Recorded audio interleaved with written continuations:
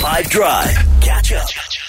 On 5. Jude van Wyk, he's here. He's talking transfer season, football, freaks and fanatics. Listen up. Yeah, there's been some developments regarding Kylian Mbappe and his future at PSG. So in his contract that he has at the moment, he has the option to extend it by a further year. The club gave him that power. But he has been given an ultimatum. He has to decide whether he's going to extend his contract for a further year, and he has to decide in the next 2 weeks. If he doesn't, then his contract ends this time next year. So he has been given the ultimatum so that if he doesn't extend, then PSG will sell him in this window or sell him in Jan for less money. And if they don't manage that, he can essentially leave for free next year this time because his contract would have expired. And yes, a select few clubs can afford him and his wages, but we also know that he would love a move to Real Madrid.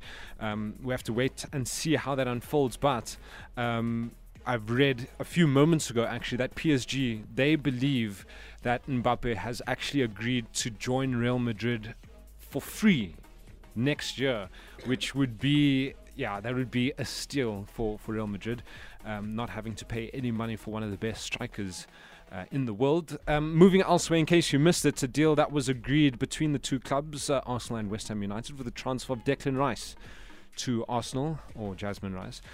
So pending medicals and such, he should be announced over the weekend or early next week.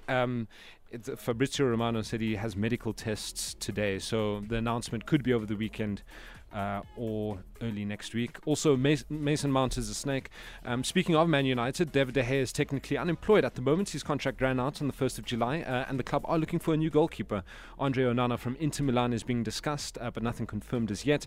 AC Milan and Chelsea are in talks. We know that Ruben Loftus-Cheek joined the Italian side early in the window, but they're also looking at signing American Christian Pulisic. Nothing agreed or confirmed there, though. And then Burkina Faso international Edmond Tapsoba is one of Tottenham's targets this window. They're working on getting that done at the moment. I'm sure the transfer window will evolve as August nears. But yeah, that's what I have for you today. If this were a real bit of extra time, this is when the ref blow the whistle, because it's finished.